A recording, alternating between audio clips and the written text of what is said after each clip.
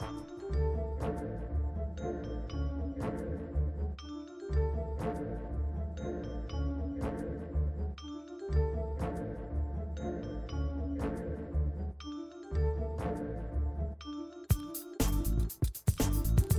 everyone, I'm Wendy Muse, creator of the Left Pocket Project, which brings you the history of leftists of color, one swipe at a time.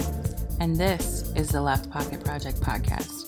On today's episode, we have a bit of catching up about coronavirus and our experiences with sort of the social climate around the virus.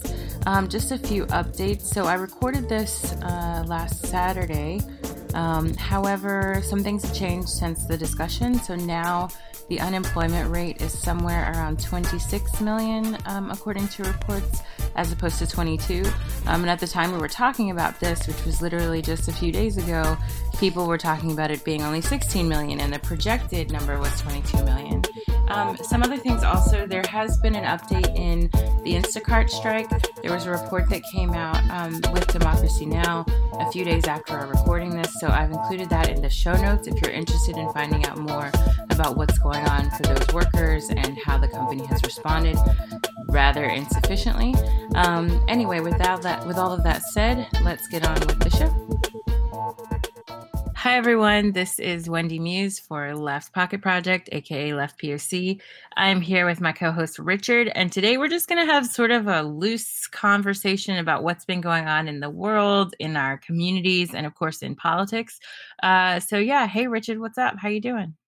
Hey, hello everyone, and I'm happy to be back, and everything is well with me as can be given the circumstances, politically and environmentally, and with the virus situation and everything. For me, I think I've mentioned before that I've been trying to be out and more active. It's kind of changed that for me a little bit, but I've been trying to find ways to get involved with some of the pop-up food things that I've been seeing. So that's one way I've been able to both get out of the house and also still kind of keep my political activism going in the community. That's really good. It's cool that you're finding ways to do it. I hope that you're like PPE'd up with did you get your mask from China yet? I did get the first shipment, and it's the gear is limited, and it's kind of, as you've seen probably various folks on Twitter, there's kind of best practices that these pop-up places have been using. And so to the degree that it's available, but it's also recommended that people sanitize anything that they pick up as well.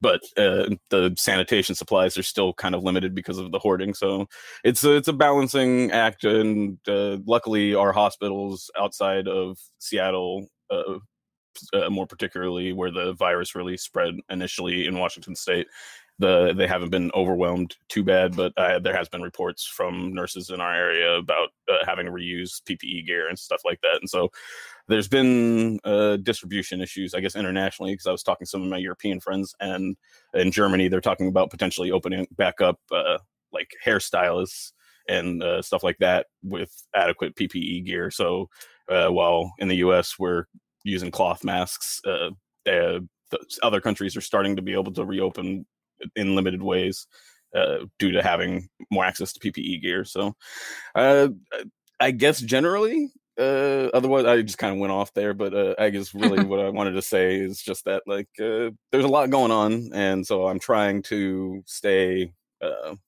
active so that I don't kind of swim around in it too much, I guess.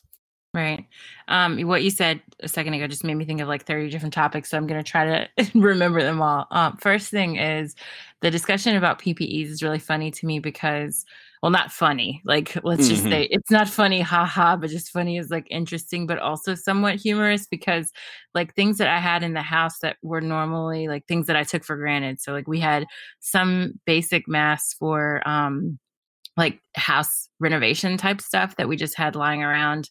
And then we had we had a huge gallon size thing of Purell.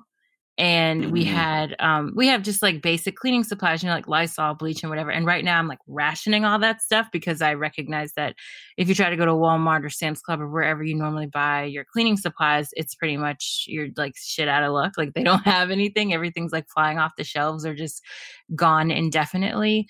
Even paper towels, obviously. Like I'm not a huge paper towel person, but I'm cloth diapering the baby, which was my plan anyway. But long story short, there are these inserts that you can, or not inserts, but they're like liners that you can buy so that when the baby starts eating solid foods and pooping, you just like pick up the liner, dump it, and like throw it away. And then it keeps the diaper from getting like super stained.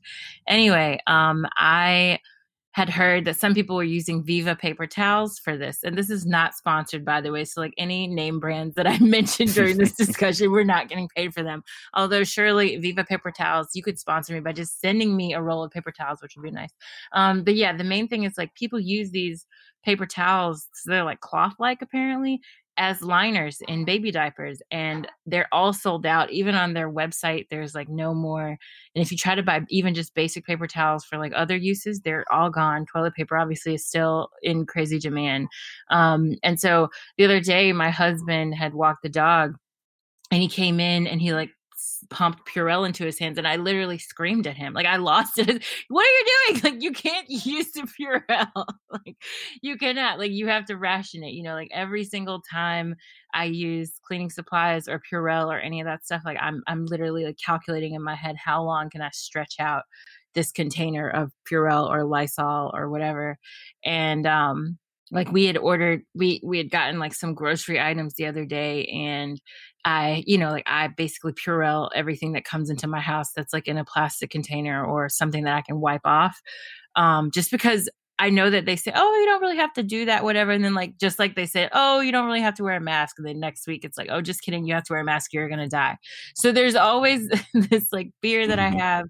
And I always feel like because the information is still all like the jury's still out on so many aspects of the coronavirus that I'm just super paranoid that we don't know enough yet to make conclusive to have like a conclusive response to these things. And what we hear from the CDC, the WHO, et cetera, and that's something we can talk about a bit later, the defunding of the WHO by the US.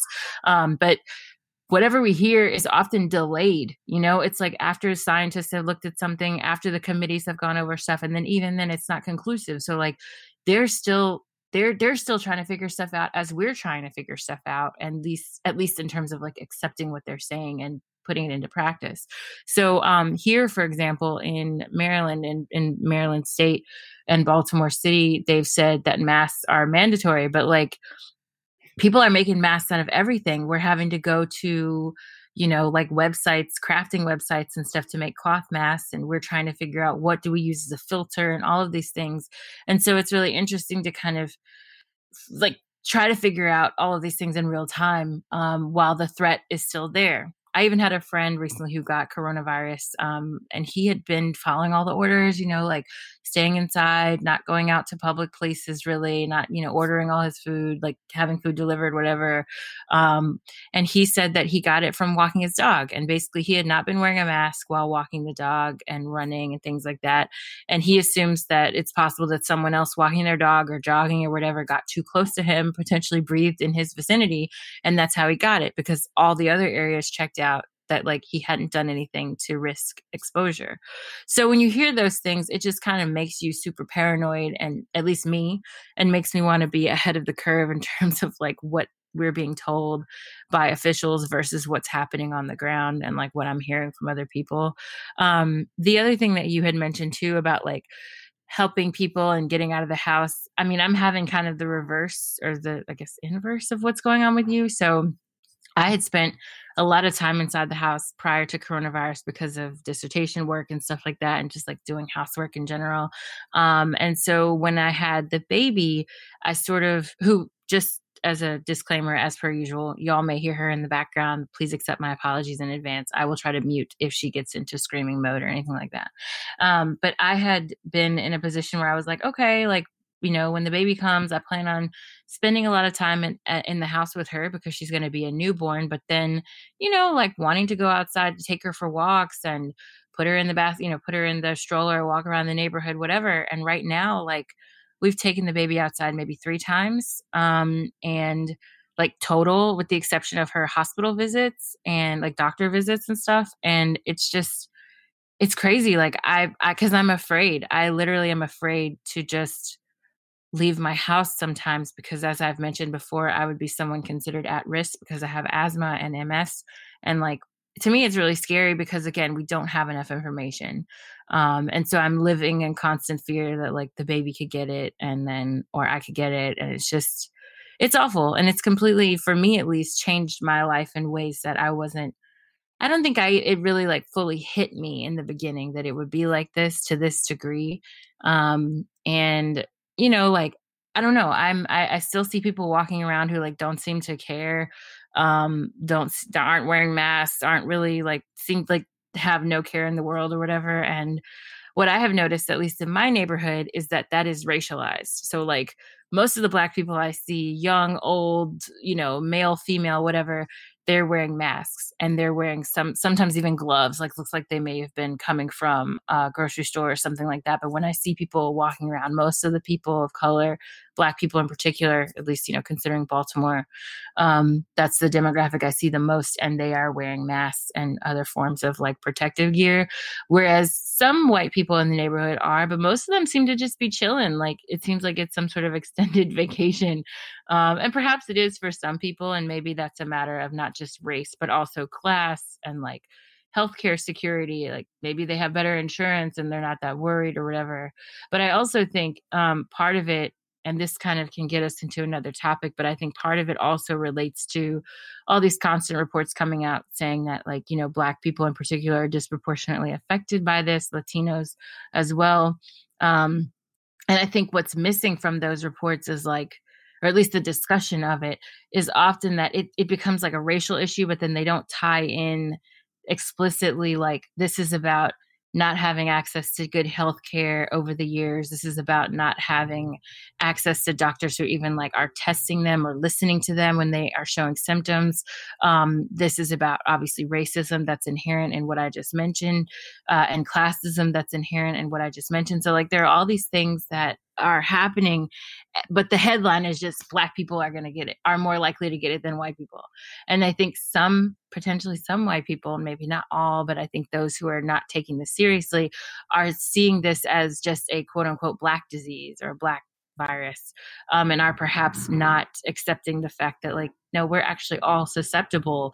It's just a matter of like our healthcare, people of color and Black people particularly, our healthcare outcomes are different because of the ways that we have been, disproportionately affected by our racist and classist society. Absolutely. I think you touched on some very excellent points there, and the racial disparities kind of being a signifier of the deeper inequalities in our society, I think is very poignant. And then also, I think I saw some sort of kind of stay at home thing where they got Puff Daddy or Diddy, I don't know what he's going by right now, but in Magic and a few other people like together in order to like encourage people to stay home and to not play basketball and all these types of things. And it felt very racially overtoned in the way that you describe it, like hey, Black people, you need to stop. But then I look at beaches in Florida, pictures of beaches in Florida, and like as you said, it's a bunch of unmasked people walking around, and many of them not observing social distancing, and don't see any Black people in the pictures. And so like there's definitely that. And in my personal experience, like Washington is a pretty white state, but then we have one of the the blackest city, which is about 20% Black, give or take, is nearby. So I travel through there frequently, and in that experience and seeing the various people, I've come across a variety of people that essentially are like, oh, looking at the social distancing marks on the ground, like, oh, why do I have to observe this? Or this is just the government trying to control me and all of us. And like I've seen a lot of and heard a variety of different reactions, but it has been, I would say, I've seen a similar kind of tendency that you mentioned in my own personal experience as well. And it's been a unique experience. One of the other things that I thought you touched on that was important was just kind of the trying to stay ahead of and stay up to date on the information and the kind of competing interests that you have between the scientists and the medical professionals that are kind of have one thing that they like to say and what they're saying to our leaders, and then versus what they're saying in public. And then you kind of have the capitalist influences about, well, how does this affect the market? How can we get the markets and the businesses back open? The political expediency of the politicians trying to balance that, and then the actual social costs and the death and the suffering that's related to the virus itself. And just kind of the balancing of that in the messaging, it has left, I feel, the people listening more vulnerable than we should be.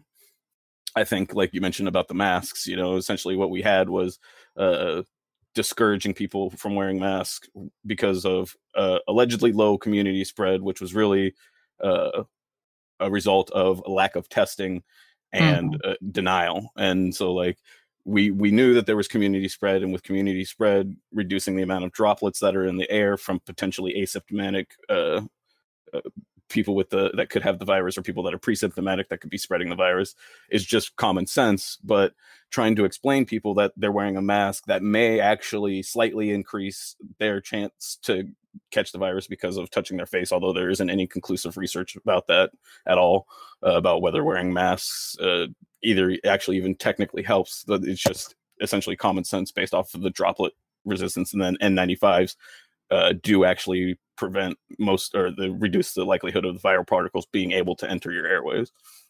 But without going too far into that, it's essentially that it left us vulnerable because we didn't have the preparation of the masks that we needed to supply the healthcare workers, who are still at this point over months into when we should have been preparing and dealing with this, not being supplied with adequate PPE gear to the point where they're protesting in the streets. But then, and also being discouraged from speaking out publicly. And I think 10 nurses got suspended, I guess, with pay because of kind of disputes about PPE gear. And then there's been various reports on Twitter about basically people having their jobs threatened if they were to speak to the press about the conditions in the hospital, which is also kind of a sensitive subject about just trying to get information out of hospitals because of the nature of medical information in HIPAA. Right. But go ahead. Yeah. No, I was just going to add too that I think, what you mentioned earlier about the P. Diddy / Puff Daddy / whatever he calls himself now, not infomercials, but what are they called when they have these educational commercials? I can't remember the word for it.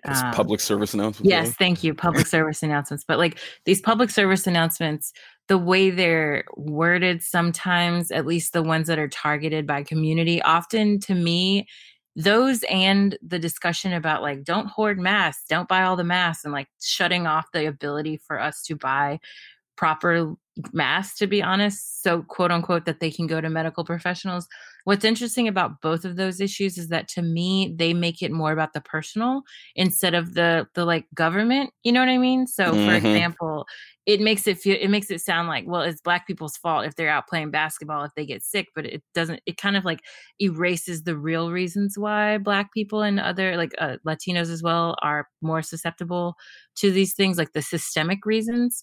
And it kind of makes ravaging the Navajo Nation recently. I just wanted to add indigenous people as well, exactly. And it all everything that's underlying there is systemic and related to class and race based discrimination over the years, and systemic negligence and things like that.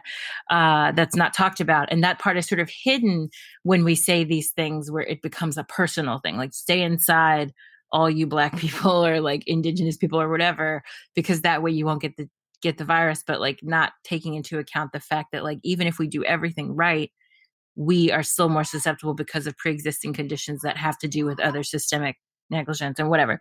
But then also the fact that this whole don't hoard the masks, don't buy masks that are meant for professionals or whatever, medical professionals. The issue is that the government is the one who dropped the ball there. It's not the fault of the random person who's doing home repairs or mowing the yard or I don't know, doing hair or nails or whatever.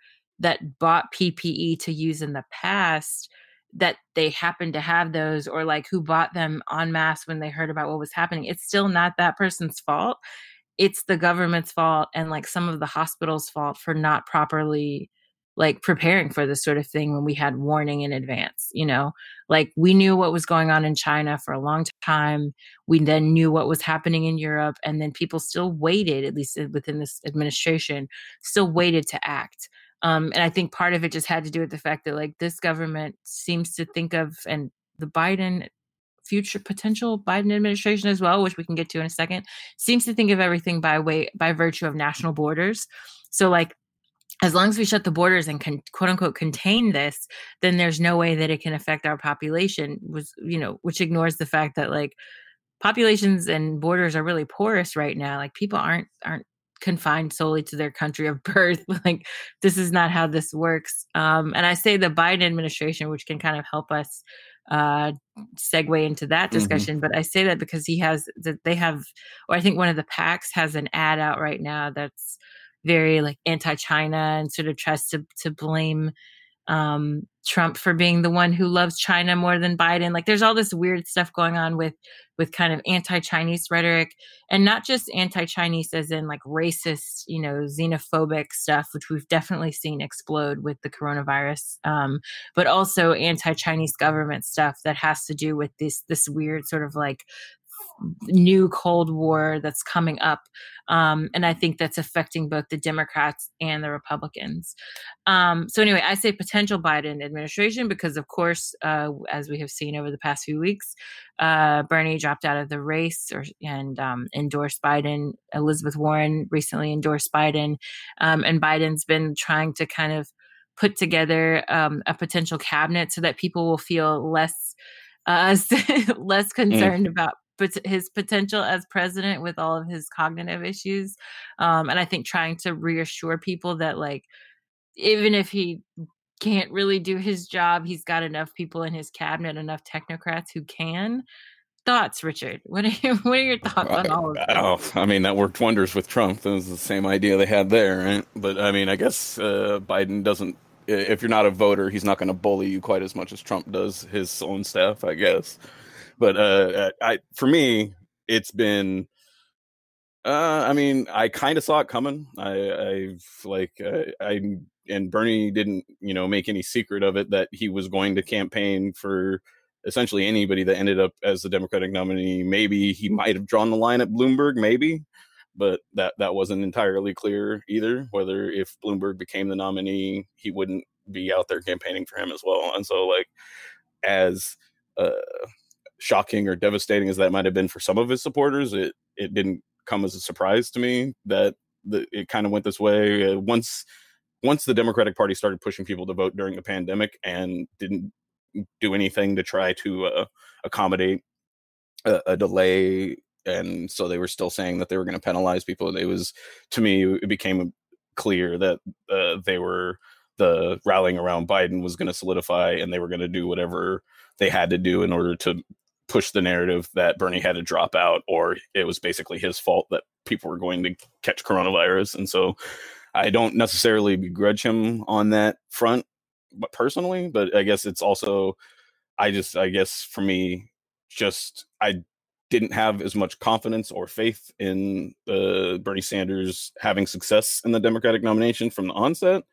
And so even when he kind of hit a high water mark and it looked like he was essentially he was going to take the nomination if Democrats didn't consolidate around Biden as they did, I still was skeptical that he was going to end up clinching it, and that I thought, according to the information, that he basically had it sewed up. But I was even a bit surprised that Democrats were able to just essentially abandon what they had basically all agreed on at the start of the race, which was anybody besides Bernie would be better than Joe Biden.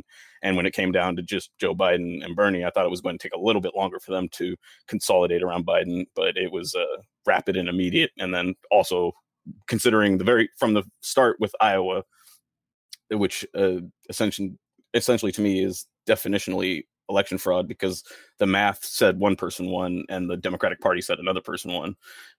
It calls into question every election, every Democratic primary after that. And with all the conditions, it's hard for me to put a whole lot of faith in that process. And so I guess for me, it's been more of okay, so Bernie did certainly politically activate a lot of people. What is it that can keep them from being sheepdogged into the Democratic Party and go through this cycle more times, like many people already have before they came to Bernie, and get them over towards more radical direct action and organizing that can have the kinds of effects and changes that they want to see, since politically, I don't think that's going to be a viable route in the near future for the type of immediate and radical changes that we need. Right. Oh, by the way, pardon the potential noise that you all hear in the background. There are people, like, speaking of what I mentioned earlier, like people just hanging out in front of my house right now, all together, en masse, and yeah, making a bunch of noise. So not social distancing. Anyway, no shade. But yeah, and much like I said earlier, it fits into that stereotype, sadly. Anyway, but I think you're right on that front in terms of like, what do we do now in terms of mobilization? I feel like there was not a backup plan. Like, it's just sort of like, okay, we're going to endorse Biden and everybody vote for Biden now, like, stop complaining, you know, like, this is it. This is the end result of what you guys were working on. And at least that's the Democratic Party sort of message, right? And I think some Democratic people who like consider themselves allies, I guess, or representatives of the Democratic Party in some way, and even some Bernie people, and obviously Warren people. I think I don't know. I mean, first of all, I feel like this whole voting during a coronavirus pandemic is really irresponsible, to even have forwarded that. Like, Tom Perez needs to be taken out of his position, quite frankly, for this, and for encouraging that, despite what medical professionals were saying would be best. And of course, you know, Biden himself was saying, well, I'm listening to science, but like all of science was saying, like, stay your ass at home, while they were encouraging people to vote in Michigan and Wisconsin and all these other places. In Illinois, where they shut down a bunch of polling places and concentrated them in predominantly low-income and Black senior facilities. And that's a completely democratically controlled state. Or Democrat-controlled state, so that you can't blame Republicans for any of that. And Illinois is shot past Washington into the top 10 for most affected states. And so, like, to me, it's almost essentially manslaughter. Sorry to interrupt, but you're right. Enraging.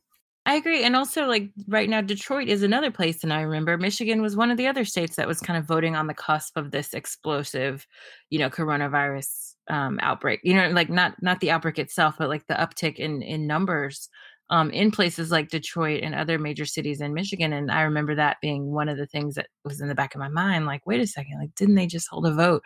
And could people have potentially been infected then, you know, transmitting the virus then en masse?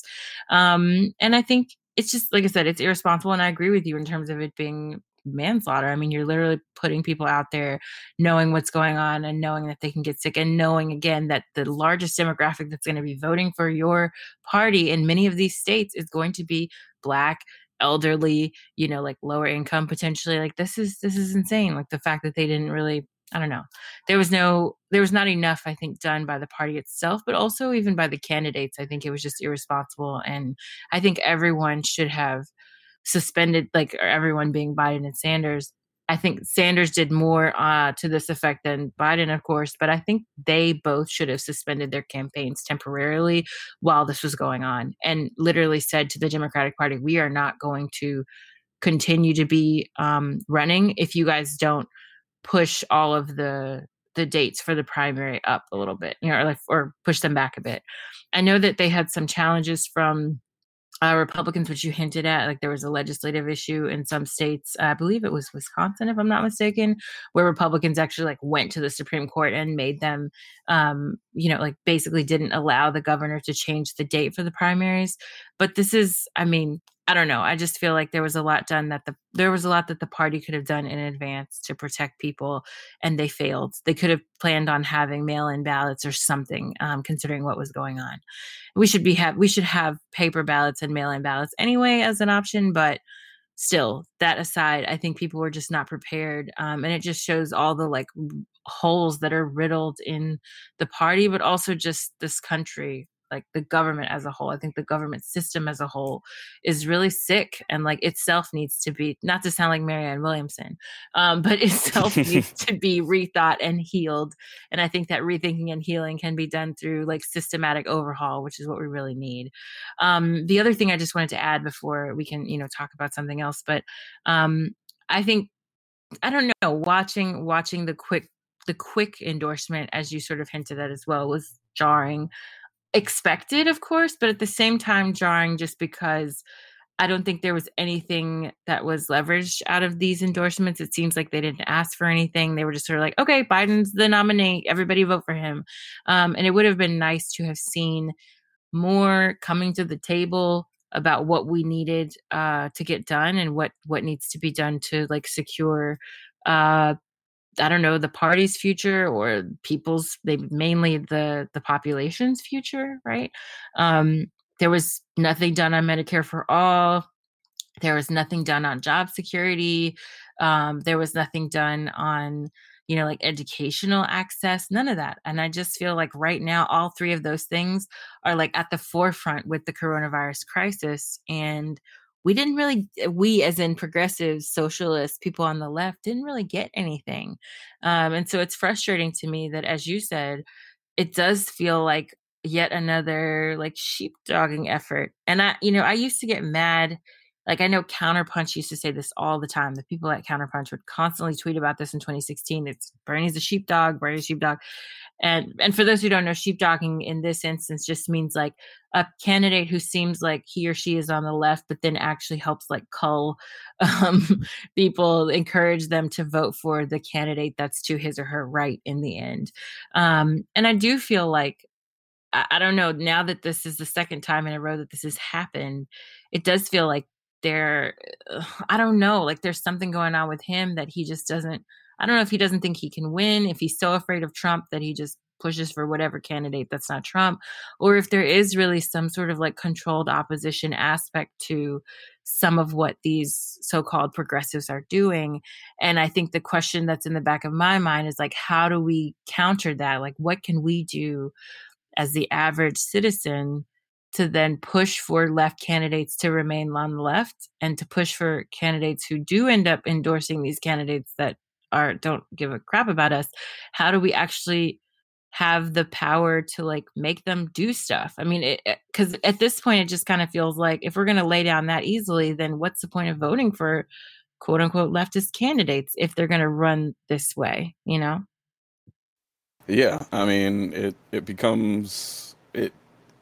I didn't become a communist because of like I was raised that way, or I watched one particular documentary or something. It was a long process for me of moving from a more centrist or centrist neoliberal politic, and asking questions of the politic and of the representatives, and of the bodies that represented that, and getting unsatisfactory answers until I kept moving left and finding better answers than I found when I was more towards the center, until I landed where I was, where I'm finding the best answers. And so when I look at something like a situation like this, it's not that I come from it from I know better, or that I've been manipulated by communist propaganda or anything like that. It's that I've kind of had a systematic approach to trying to understand the political world that I live in and how to affect change. And I arrived where I have as a result of I voted for Obama. I was at a caucus and became a delegate for Obama back. It was it was the first election that I really participated in, and I was full of hope and all those types of things. And to see what happened, and as his campaign progressed, it became clearer. And then as his administration went on, it became even clearer. And second term, it was just abundantly clear that this wasn't going to lead to the kinds of change in my political and my personal world that I was both expecting and needed, and all those types of things. And so I kept looking, and that's it. It becomes frustrating then when people act as if voted, like, essentially immediately falling in line behind Biden is the mature and thoughtful thing to do. It's like, for me, it's like it rings as the complete opposite. And to the question that you asked, or that you present, I think very importantly, is then how do we affect the change either on these politicians or on the system itself? And as far as I've seen, the only effective, consistently effective, although not always successful method is direct mass action. And essentially the politicians fall in line with the people. That's the only way that you get that. And the hardest part is getting all the people on the same page. And it's usually a catastrophe or something like that that has a more widespread and universal effect that is able to crystallize in enough of the population mind that that their interests are more aligned with their neighbors and both locally and nationally and even internationally than it is with the leaders of either their nation or locality and so on and so forth. And that catastrophic crystallization, I think, can be seen in the COVID crisis, in that we have to change our economy. For like 6 months ago, if you told somebody we had to shut down the economy in order to think about how we're going to restructure it for climate change, it would be absurd. But COVID provided a window of opportunity, and the system is desperate to get people back into a system where their job controls their survival, and keeping those two inextricably linked is necessary to maintain the capitalist system. And this provides an opportunity. And I feel like the immediate kind of get behind Biden thing is an attempt to subvert that energy. And so like that, the motives is, I guess, secondary to me to the outcome, in that it does, in effect, to me, subvert a lot of that energy. Anybody that was politically activated and motivated by the things that Bernie was advocating is now encouraged to accept basically nothing as acceptable concessions. I think Biden was lowering the Medicare age or something, but it wasn't even as bold as what Hillary proposed in 2016. So it demonstrated a step to the right, which I think is also echoed historically from Nixon supporting the ACA and a UBI and like all these types of things, to those things being seen as too radical even for the Democratic Party, and obviously an even more right-wing authoritarian radical president. And so for me, to encapsulate that, I just guess it's frustrating when the people that are skeptical of endorsing and supporting the two-party system and just falling in line behind Biden are treated as though they're not politically mature enough to act responsibly and vote for Biden, rather than they're just human beings that are reacting to the realities of, the accusations against Biden, his political history and all of that. And then in juxtaposition, or in, I guess, not contrast, but I guess just next to what we see politically as some of the same stories. I just watched I'm Not Your Negro again. Some of the same things that Baldwin was saying then are completely applicable now. And there's just no excuse for us to be in the same place 50, 60 years later. I agree 100%. And there absolutely isn't. And I think that I agree with you that the painting of people who are opposing what's going on right now as irresponsible or like immature in particular is super offensive, because I mean, I think what's happening is they're thinking it's just like about political preference. Like, oh, I like this candidate better because that's how they think of politics, right? Mm-hmm. And for us, it's like, it's literally issues. And I think, as you mentioned, this crisis is exposing a lot of things that they said couldn't be done that are actually being done because they have to be done. Because now it's not just poor people who are suffering. It's also the middle class that's suffering. It's also potentially wealthy people who are suffering because their businesses are starting to fail or on the cusp of failing or can't make as much revenue, et cetera. I think that there's a degree of this that because the problem became a bit more, or like slightly more universal, right? It expand, I think, the scope of poverty, the scope of like just having a lack of resources, the scope of even fear over health issues, it expanded because of that. Quickly, I was just going to say that, like, basically, it exposed how close even affluent people are on the edge. You know, these businesses only had a month or two of survivability without the consistency of the world that they were used to. And so, like, the expectation of individuals to have anything more than that is absurd. But I just, like, it exposed that. Continue. It absolutely did. And that, because of that, I think then people are like, oh, maybe we should do something. Now, what's interesting is that, like, celebrities still aren't quite there yet. It's like celebrities are still trying to sing their way into, I don't know, saving the world or something, which enrages me, actually. I'm like, y'all need to be donating. Y'all need to be like, and don't have a fundraiser. Like, we don't need to donate to y'all. Y'all need to donate to us. Like, you all need to be writing the checks. And basically, I mean, to be honest, if I were a celebrity or like a business mogul or whatever, I would pose a direct threat to this government by buying the PPE myself, by providing hospitals with money, by doing whatever. Like, it doesn't make any sense to me that these people who are multimillionaires and billionaires are asking me to donate when, you know, we're the ones who are without a job. We're the ones without access to healthcare right now. We're the ones who are like shit out of luck. They're asking us to send money. Like, what the heck? You know, like, they should be sending money. And someone had mentioned, I think it was, I don't even remember who it was, some comedian or something was just like, you know, why isn't Jeff Bezos like going and donating all the PPE? I mean, he runs Amazon. Why is he holding he's got like a donation page on the Amazon front page right now? Like the Amazon.com, there's like a donate to COVID relief button. And it's like, come on, dude. Like, Amazon's sales went up exponentially in this crisis because no one can go to the grocery store and feel safe, or go to the whatever store you need to buy stuff from and feel safe right now, or even work in these places. So, like, come on. I mean, it's absurd. And I'm very angry, and I think that anger is the way a lot of people feel, and we are saying to them being like the powers that be, the government, even the Democratic Party, like, the status quo does not work. We are seeing right now the status quo being exposed as completely, it doesn't work. It's just completely incompetent at this point as a means of saving us. And that's everyone now. And maybe not everyone, because like on this, one of these stupid celebrity sing-along type things that was on last night, I saw Jimmy Kimmel like being patronizing and giving a Latino delivery guy like a big tip, and his wife had made a pie for him, and he had made a pizza for him, and he's like handing him these hot dishes while the guy's trying to give Jimmy Kimmel his food. And it was one of those very like, oh, look at me being kind to the little people. Look at me like being charitable in this one moment. Like, that's going to freaking save anything. Like, that's going to fix these much bigger problems that technically their money could fix.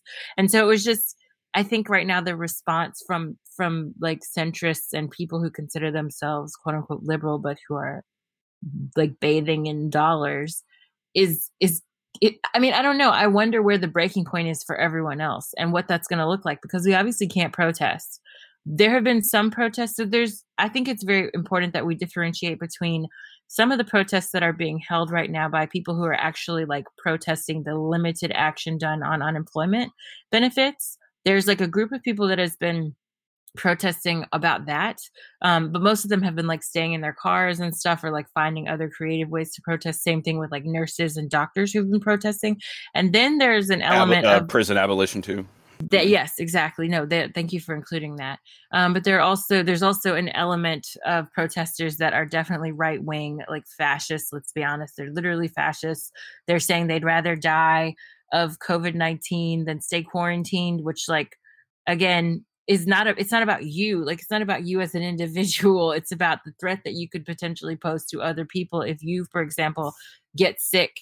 And then what? Like, what about the people who are more vulnerable than you? So it becomes this like very selfish, fascistic, because that's another thing. Like, I think they see it as solely a Black disease or solely an issue for poor people or whatever. They don't have to worry about. They're somehow special. Just like when we see all these things about people who don't want to wash their hands, who don't want to shower, who don't want to clean themselves. I think there's like a racialized component of superiority about this disease as well. Like about the virus, I should say, that's also coming to fore. Like, I think people are thinking that they are somehow not susceptible because of whiteness or because of wealth.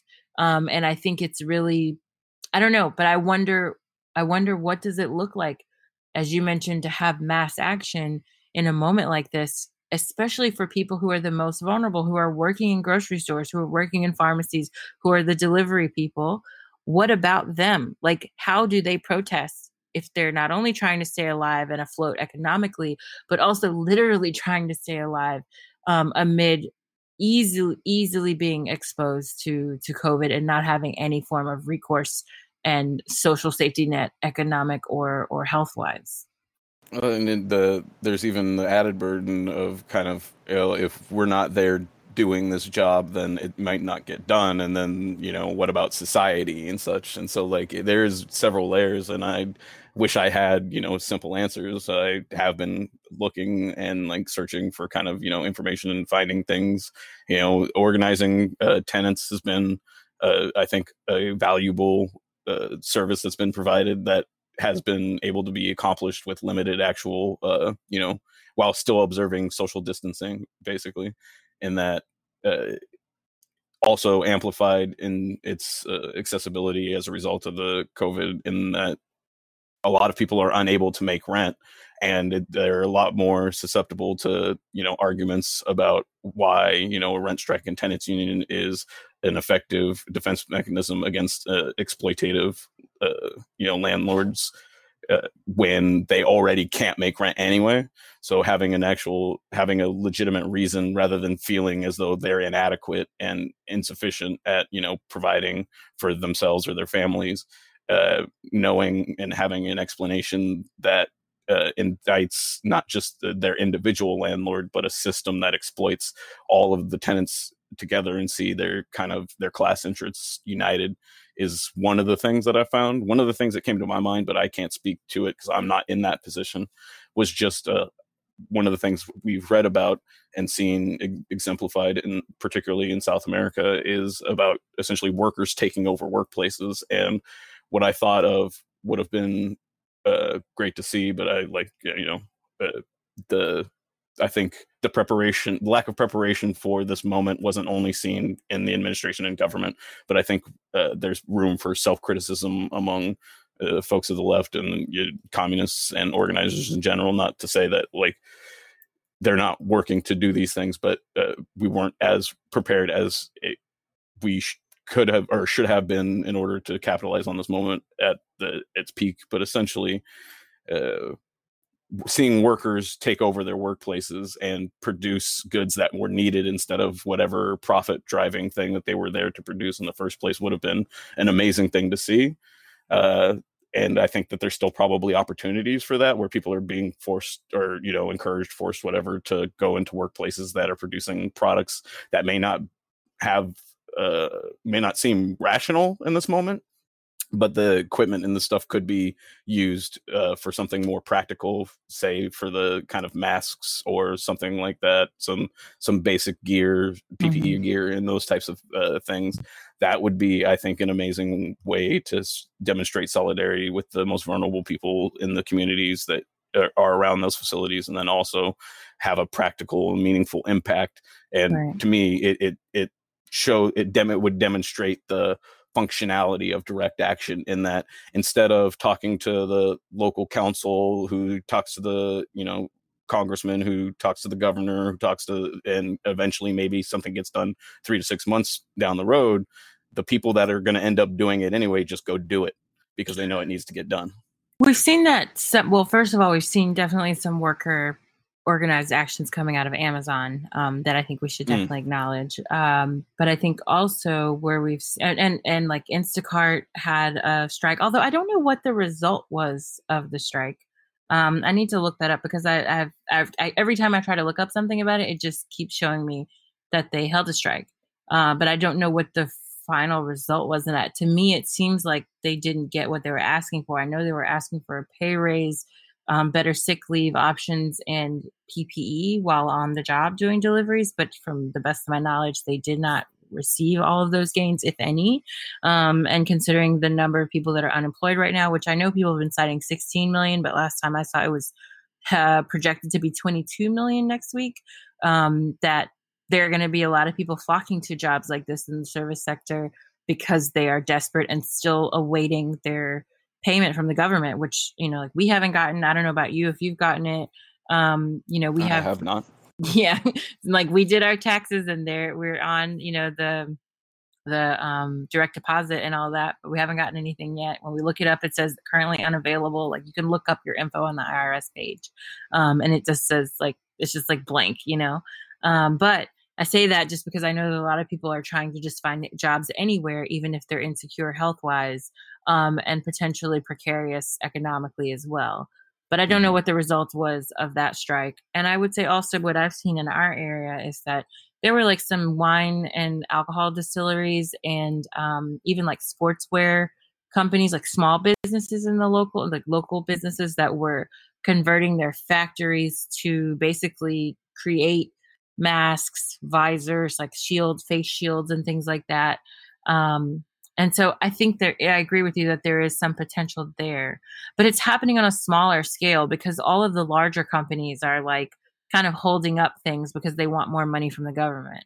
And what's enraging, again, to add to more things that I'm enraged about, is the fact that like the Trump administration has not really like used its authority to nationalize things. They refuse to do that. They refuse to really use some like War Powers Act thing. I don't remember the exact name of the legislation, but basically where you as the government, you force private companies to convert their factories to like production hubs for essential items. And so like if Trump's gonna act like this is as big of a deal as World War II, then maybe he should actually put money where his mouth is and like do that, like make these companies do their freaking jobs and like stop pussyfooting around the fact that like we have people literally dying by the hundreds of thousands at this point around the world. Like we probably need to, I don't know, take some companies and make them like force them to make things like masks and face shields and other medical equipment, because and of course the defunding of the WHO as well as another thing on the list of like, what the hell, like why now? And this, I think, kind of dovetails into what I was talking about earlier with regard to China, because a lot of the stuff around the drama with the WHO has been framed as this like, oh, the WHO is like secretly working for China or whatever.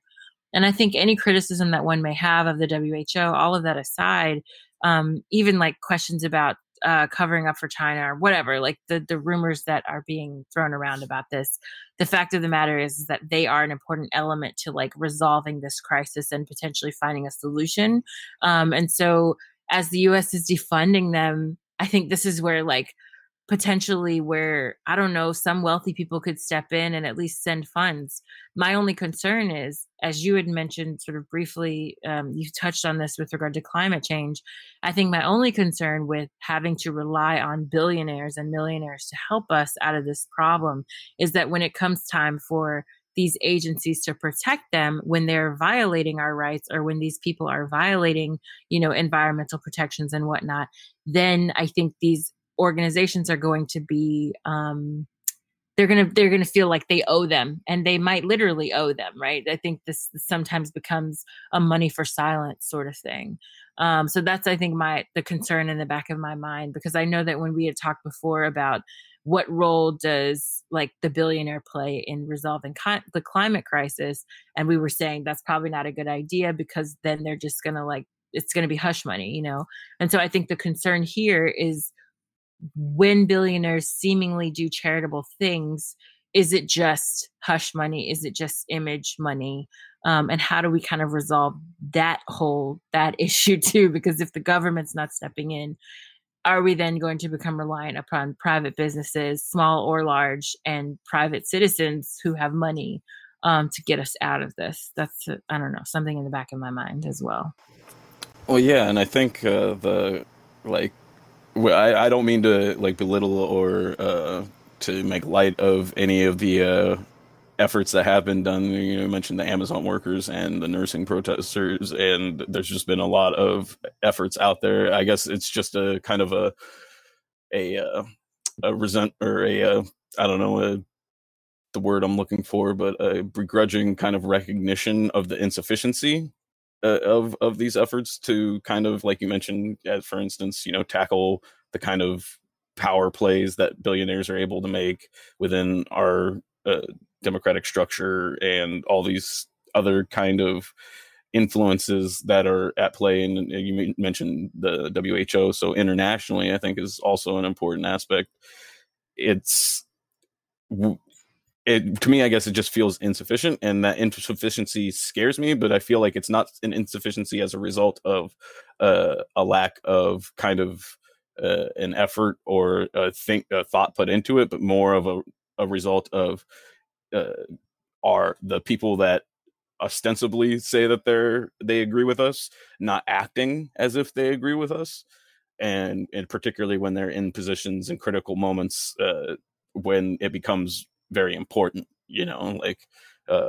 and so I guess one of the things that with the WHO, in the US defunding it, that kind of it brings to my mind is that internationally there's a solidarity required that the left in the US, I think, lacks. And I think that also has a lot to do with why it isn't quite sufficient, and why there's a lot of division. And I think the China thing and Biden kind of encapsulates and highlights that in ways, and that that kind of rhetoric has buy-in from both parties, and that is more popular in the American political scene than a more collectivist and unifying force that we see on the more outstretches of the left. And I think increasing that without something that we've kind of talked about before is, without acquiescing to white supremacy, has been difficult. And I don't know if the Sanders candidacy made that easier or harder, really. And so I guess one of the aspects I did want to touch on with the kind of international and how China is being treated in this is that they are essentially at this moment the industrial and economic powerhouse that is bailing the world out of this situation to the degree that it can be. The US is clearly behind, is printing money just to try and keep our country from basically going belly up, which would have a domino effect on economies around the world.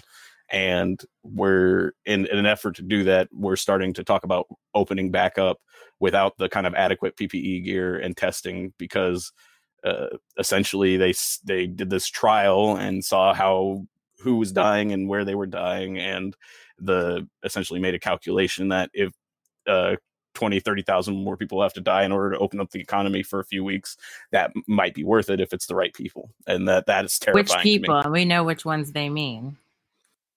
Exactly. I mean, it's a terrifying concept. And so that's where I'm at. And so I know that organizing and direct mass action is our only hope, but I also see its insufficiency in inability to stop or confront some of the kind of power dynamics at play. And so I feel like the unification or the unifying aspect of the suffering of COVID can potentially be helpful, but at the same time, there's another group of people that are so terrified of becoming one of those marginalized people that they'll be the first to pick up a stick and start prodding people to vote for Biden or whatever it may be, and then threatening to hit them with it if they don't.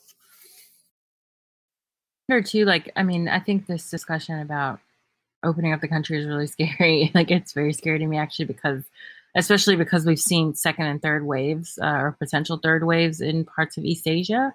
But I think, what you mentioned about the selectivity, the kind of which people are expendable bit reminds me again so much of our discussions about climate change and how, a lot of the climate change drama has been almost or concern has been outsourced to the third world, quote unquote, oh, that's their problem. We don't have to worry about that because we have enough people who are going to we're kind of I don't want to say somewhat sheltered from it, but we are to a degree. Just geographically, we're a bit sheltered from it, and in comparison to other parts of the world where they're more susceptible to drought or certain quote unquote natural disasters and things like that.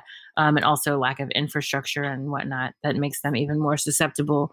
And so kind of ignoring these things that are happening elsewhere because it's going to come to us later. And I think people are starting to do a sort of microcosmic version of that with the COVID-19 crisis in the United States by saying it's these communities that are going to suffer more. So if some of them die, not that big of a deal.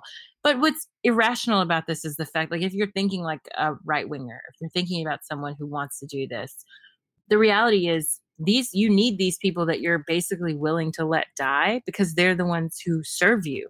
They're the ones who stock the groceries. They're the ones who serve your food. They're the ones who make these deliveries. So like, I guess, are they just expecting that everything's going to go to robots and computers overnight? Like, are we just going to have automated Instacart drivers next week?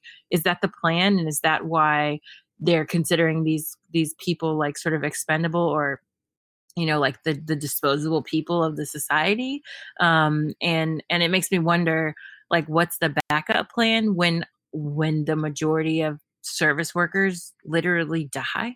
Like, you know what I mean? If that's what we're looking at for a future, then what's going to happen when these communities are made even more vulnerable by an opening up? If they're not prepared to provide workers with proper gear, that's what's going to happen, right? Like, what's the backup plan here? Yeah, and we know there's essential workers working right now that aren't able to get the gear that they should have to protect themselves, or even just to protect the public from them. Like, because they have to work, even if they get a cough or they can't just self quarantine in a lot of these situations because there's no certainty or guarantee that they're going to have a job when they stop their quarantine, or that they'll have a check during that and they'll be able to make rent. And there's no certainty that their landlord isn't going to threaten them, even if the governor has said that they can't evict them. And it's like, there's people living in real world circumstances where the threats and the kind of the fear of what the outcome will be isn't as certain as the landlords who already have federal legislation that says, hey,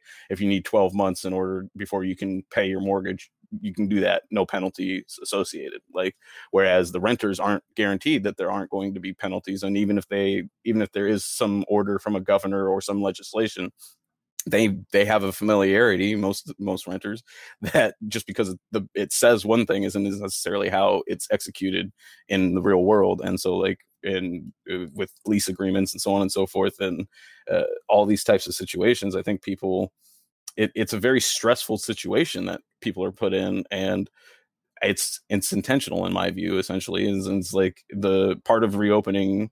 And part of that, I think you mentioned, like, a backup plan, is they know that the climate change is going to be causing a massive influx of desperate people. So, might as well open up some jobs for them, I guess. It's like it's a cynical and sick calculation, but it's hard not to imagine that at least these thinking people can't see that that's at least how it appears to an outside observer, that must be how you're thinking about this, or you're just not thinking about it at all, which I don't know which one's more terrifying. About that. Yeah. I mean, they're both terrifying. I don't think we can weigh them against one another. Yeah. I mean, I always feel like I'm the one who's making this the Debbie Downer side of things, but it really is, I think, something that we should be concerned about and watching out for. The other thing I meant to mention earlier, too, is that along with what you were saying about Biden and sort of electoral politics and whatnot, that there is definitely an element of this that makes me feel like so much is going on in the background that we're not paying attention to.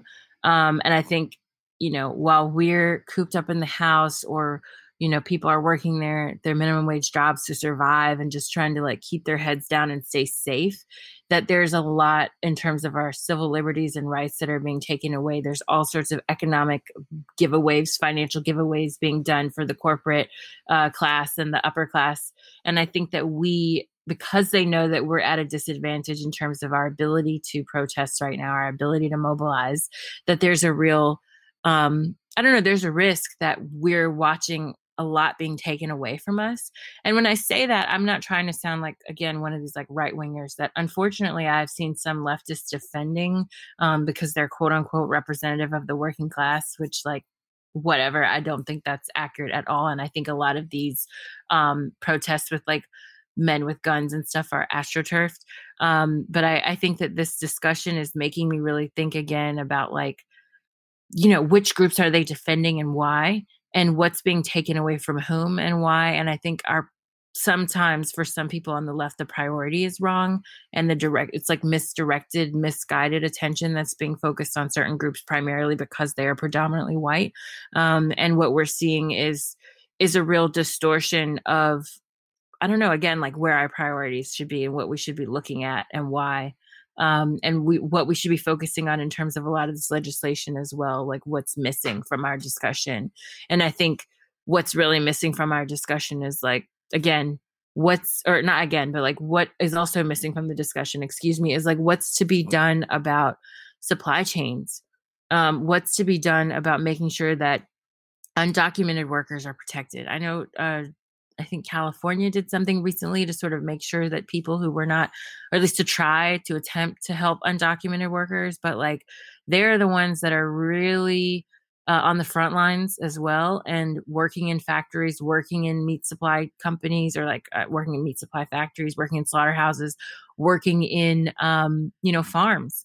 And once they die, once they start getting sick, which is what we've already been seeing happen, their bosses are not going to do anything. These numbers are going to be underreported, and the supply chain is eventually going to come to a screeching halt.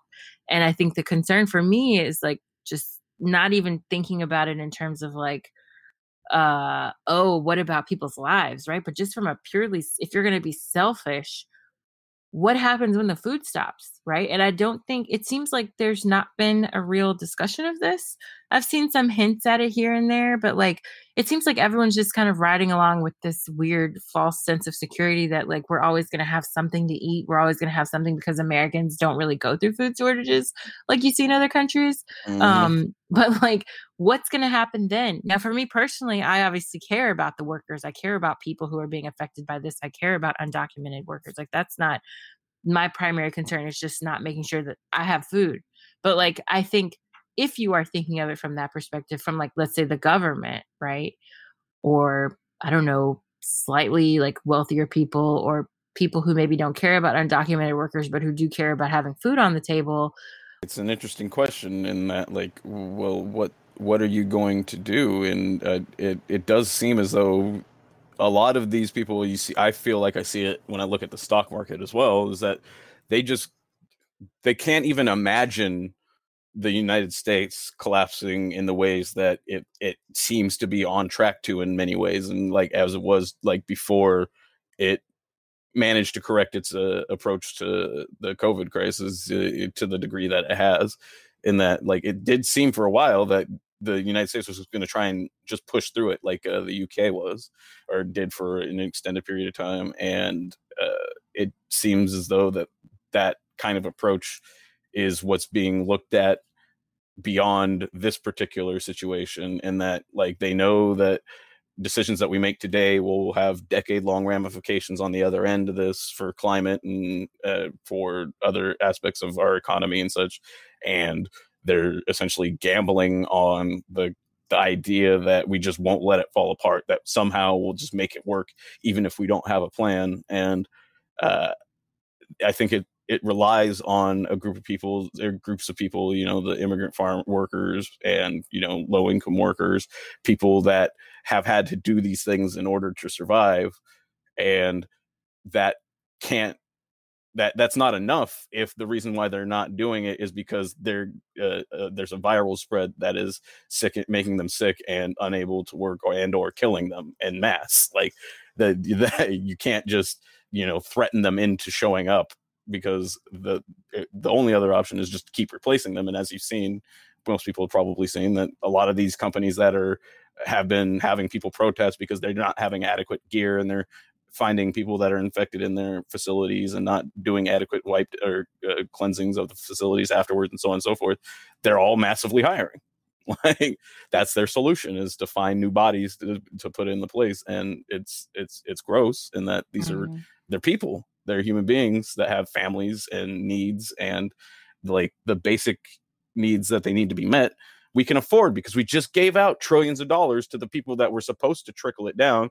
But one of the things that they're finding out now is that some people's checks that were sent out or that are going to be sent out or were supposed to be deposited managed to get past the federal government from taking them. But then if they were behind at their bank where it was going to be deposited, that money just went to the bank, who also got federal aid to give out loans and all those types of things. So the bank's doing fine, doesn't need that check, but it just took it from somebody who most likely desperately needed it just to make ends meet. And so like, I don't know what their plan is for when the evictions aren't protected against by state law, or when the supply chain starts to break down because the meat packers are sick and then the communities around them are sick, or the farm workers are getting sick and like the food is rotting in the fields. And like, we're seeing these things because our system doesn't have a way to accommodate for this type of situation, because it's basically always on the edge of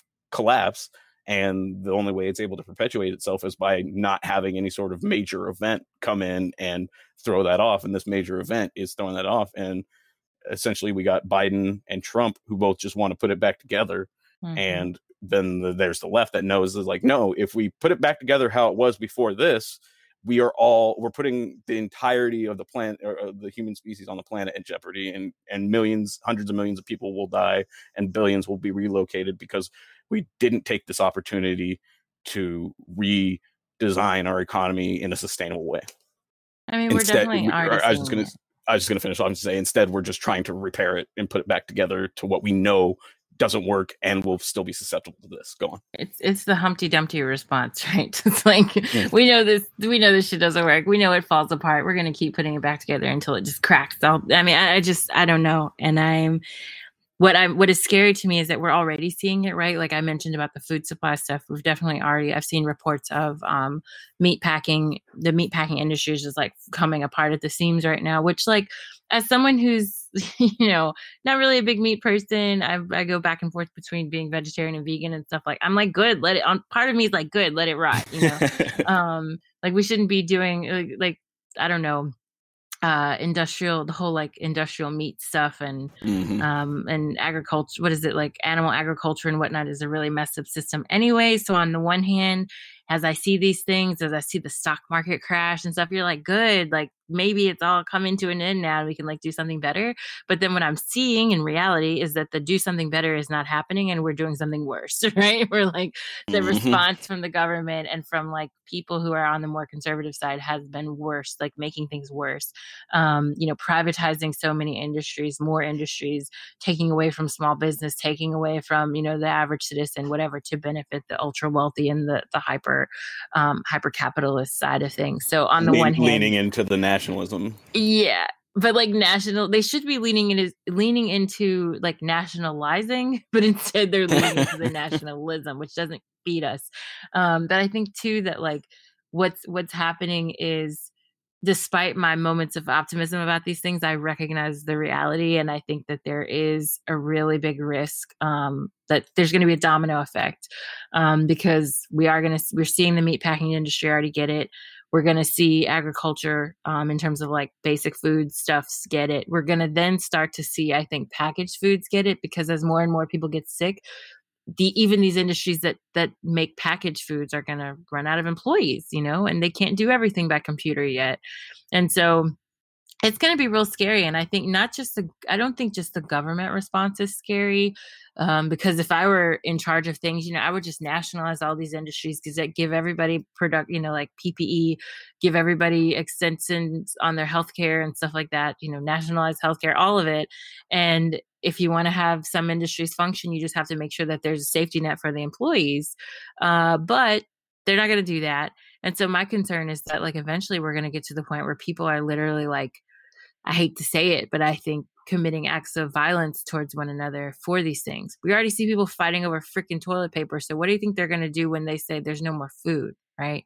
What do you think Americans are going to do when that happens, and when the government doesn't go around sending us, I don't know, like what I call care packages, but would really be like survival boxes, right? Like what we see in some poorer Mm-hmm. countries like Venezuela, where they do that. The government does do that. We're not going to see any sort of like welfare aid. And if we do see something like that, they're going to be like, just go to the grocery store and buy it yourself. We're not going to get a box every week with like food stuff in it. You know what I'm saying? Like, it's not going to be like that. It should be, but that's not what's going to happen. Absolutely. We see these long lines of cars lined up at, I think a food store actually did, and like it was food banks at first, and it's like starting to be grocery stores. But it's eventually, when people start getting in those lines, waiting for 4 or 5 hours, and then getting to the front and realizing that there's no more food, they're going to stop waiting in the lines. Yeah. Like, that's just like, you're not going to wait 5 hours in line to find out that there isn't any food for you, because your family's got to eat. So you're going to find the food. You're going to get the food. That's what's going to happen. And I'm concerned about violence. Like, I'm serious when I say that. And maybe it's like the mom side of me kicking in. Like, maybe I don't know if I would have been this worried before. I don't know. Like, I can't go back in time and figure that out, or like get in a time machine and guess. But I definitely am scared. Like, I think people are going to get violent, and I think people are going to get into interpersonal violence in ways that will be really. I mean, we've already seen people doing stuff that's like scamming others and, like being greedy and hoarding and whatnot. But I think that there's also going to be a trickling down of the violence that the government is committing onto us into our interpersonal relationships.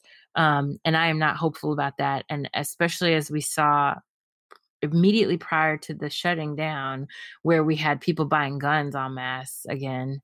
Like, that's not hopeful. That's not like hope inducing, Yeah. Well, I mean, one of the things that comes to my mind is, in my state in particular, the governor did not include gun stores on the essential businesses list. And yet several gun stores decided they were going to defy the governor's order and stay open anyway. And it was basically, we just don't talk about it, because the reality of the situation is what are you going to do?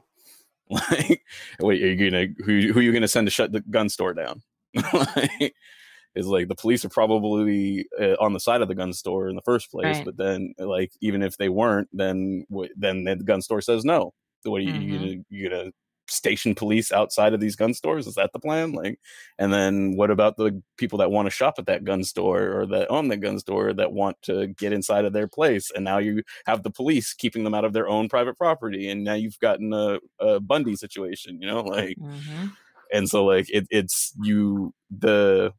one of the things that concerns me the most about the centrist Democrat argument about falling in line behind Biden, which I wish it was that easy. I wish that, getting rid of Trump was enough. Like, I really would, because I feel like that would be simple enough to get everybody on the same page.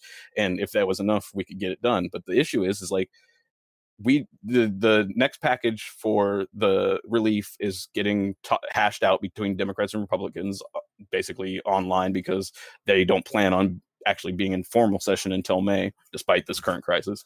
And like, in that package, they aren't able to get a lot of the aid that they need for states individually, and then for lower income people specifically, but also they're not able to get in a voting package, anything to take care of how we're going to massively increase absentee voting in states where typically, it's just a county register hand sealing a few envelopes to send to a couple people. Now that you're going to ask that person to be dealing with thousands and thousands of absentee ballots or mail-in ballots, and there's just not the infrastructure for that.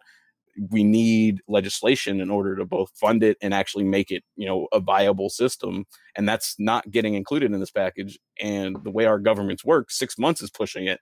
Like, and they're not even going to have that, it's starting to look like. And so, like, the idea that there's even going to be a verifiable, legitimate election in November isn't certain. And so, are Biden and his supporters the type of people that are going to be ready to do anything about that? No, I don't think so. And I'm just wondering where's the OAS at right now? Where are they at? They're real quiet. They're real quiet. Just like, that's to me, that's a serious question that liberals aren't confronting. Is like, even if you get Biden, and what if the already conservative Supreme Court decides to overturn Roe v. Wade? What are you going to do? You're going to wait till the next election?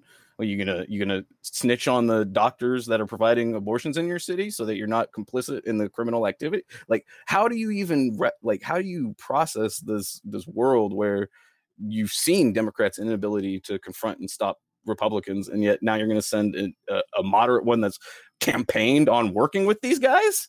Like, what? It's just like, that is concerning to me. And so what I've found is that the optimistic route that I've taken is that if their system collapses, then it takes then the alternative systems have to be less prolific and less, less, I don't know what's the word I'm looking for, but I guess they don't have to be as grand in order to be seen as a viable alternative if the system as it is has failed. I'm not an accelerationist, and I don't support that type of argument, but it doesn't seem like America can help itself at this point, or the United States can help itself at this point, and that we're just going to accelerate ourselves down a track where the capitalist system fails in such an utter and complete fashion that essentially you're going to need to build and rely on mutual aid networks in your own communities. And so I think this is as good of an opportunity as any to recognize the necessity of that and to work on it and build on it, whether that's forming a renters tenants union, or it's, making sure that everybody in your building has food, or whatever it is, work on making sure that you're developing the mutual aid networks and organizations that if and or when the government fails and isn't able to provide even the basic necessities, that you have at least ideas about how you can equitably distribute what you're able to achieve and gather and be able to mutually access or get the supplies that you do need, because you as an individual are going to be less likely to be able to get those things if they're in high demand, but you as a group are going to be a lot more successful. I think we're all going to have to do it, unfortunately, by way of Zoom or something, because it's tricky. It's kind of hard. We have to be really creative right now. As we mentioned earlier, there have been some alternative efforts being made, like outside. And when I say alternative, I mean like extra governmental, right? Parastatal sort of measures, but it's going to be a real uphill battle. I don't have any answers. Sorry, my baby's crying. But I'm at a loss myself. We're all with them. We're all with her. Baby's agreeing with the despair here. But hopefully we can come up with something. I don't know what that's going to look like if we're limited in terms of literal physical contact, right? And we're going to have to use the internet. And while we have the internet, right. While we have access to the internet, I would consider investing in learning about how ham radios function just in general, because it is an alternative way of communication that's less reliant on the infrastructure of the corporate infrastructure of cell phones. But one of the other things quickly, it came to my mind that I remembered I wanted to mention, and it kind of touches on this, is I don't know if you saw, there's a documentary on Netflix called Crip Camp, and it's basically it starts out in a summer camp for disabled people, or like some people are just people that their families put away because of various other issues or whatever. But it was back in the 70s, and essentially it was a community of a group of people that were marginalized, and it was interracial, wasn't like segregated or anything like that. And so it was a place where they found together that they weren't all, that they found a togetherness and a commonality, that they weren't alone in their struggles. And it ended up manifesting into direct political action that ended up being key to the advancements that we saw in the accommodations for disabled people in our country. And so I feel that there's something that people can learn from that. And I think you're right that we're going to have to adjust it for the current day circumstances with Zoom or stuff. But I think being in communities where you find out that the way that you see the world and the kind of things that you're experiencing are not unique to you, but shared experiences across a variety of people, will help us build a class consciousness that is desperately needed in this country to have any sort of chance, not just being witnesses to whatever happens in the world moving forward. On that note, I'm going to have to make that the last word, Richard, because fortunately, we're happy that she's eating, but my baby has to eat dinner. It's one of those things dinner. Well, I'm glad you're doing this thing, but yeah. We're even more stressful if you weren't. Right. Please nourish yourself, but also, But as always, it was an excellent discussion. I'm happy to have had this time to break virtual bread with you and have a discussion. This serves as much for me as that they're that for me, being able to find community and common thinking. And so I very much appreciate it. Yeah. And thank you all to all of our listeners, of course, as always. But yeah, I definitely want to keep touching on this subject. We have some other episodes coming up that are going to be about, of course, coronavirus and different responses to it and alternatives and things like that. But I don't know. I want to keep this line of thoughts going, because I wonder really, like, what is the solution going to be from the people? Because it's very clear to me that the government doesn't currently offer any solutions, and I mean on both sides of the aisle. So we've got to find a way to really combat this creatively through alternative means, through ways that we can still protect ourselves. It's an uphill battle, but it's one that we're going to have to fight if we plan on surviving as a species, pretty much. Mm-hmm.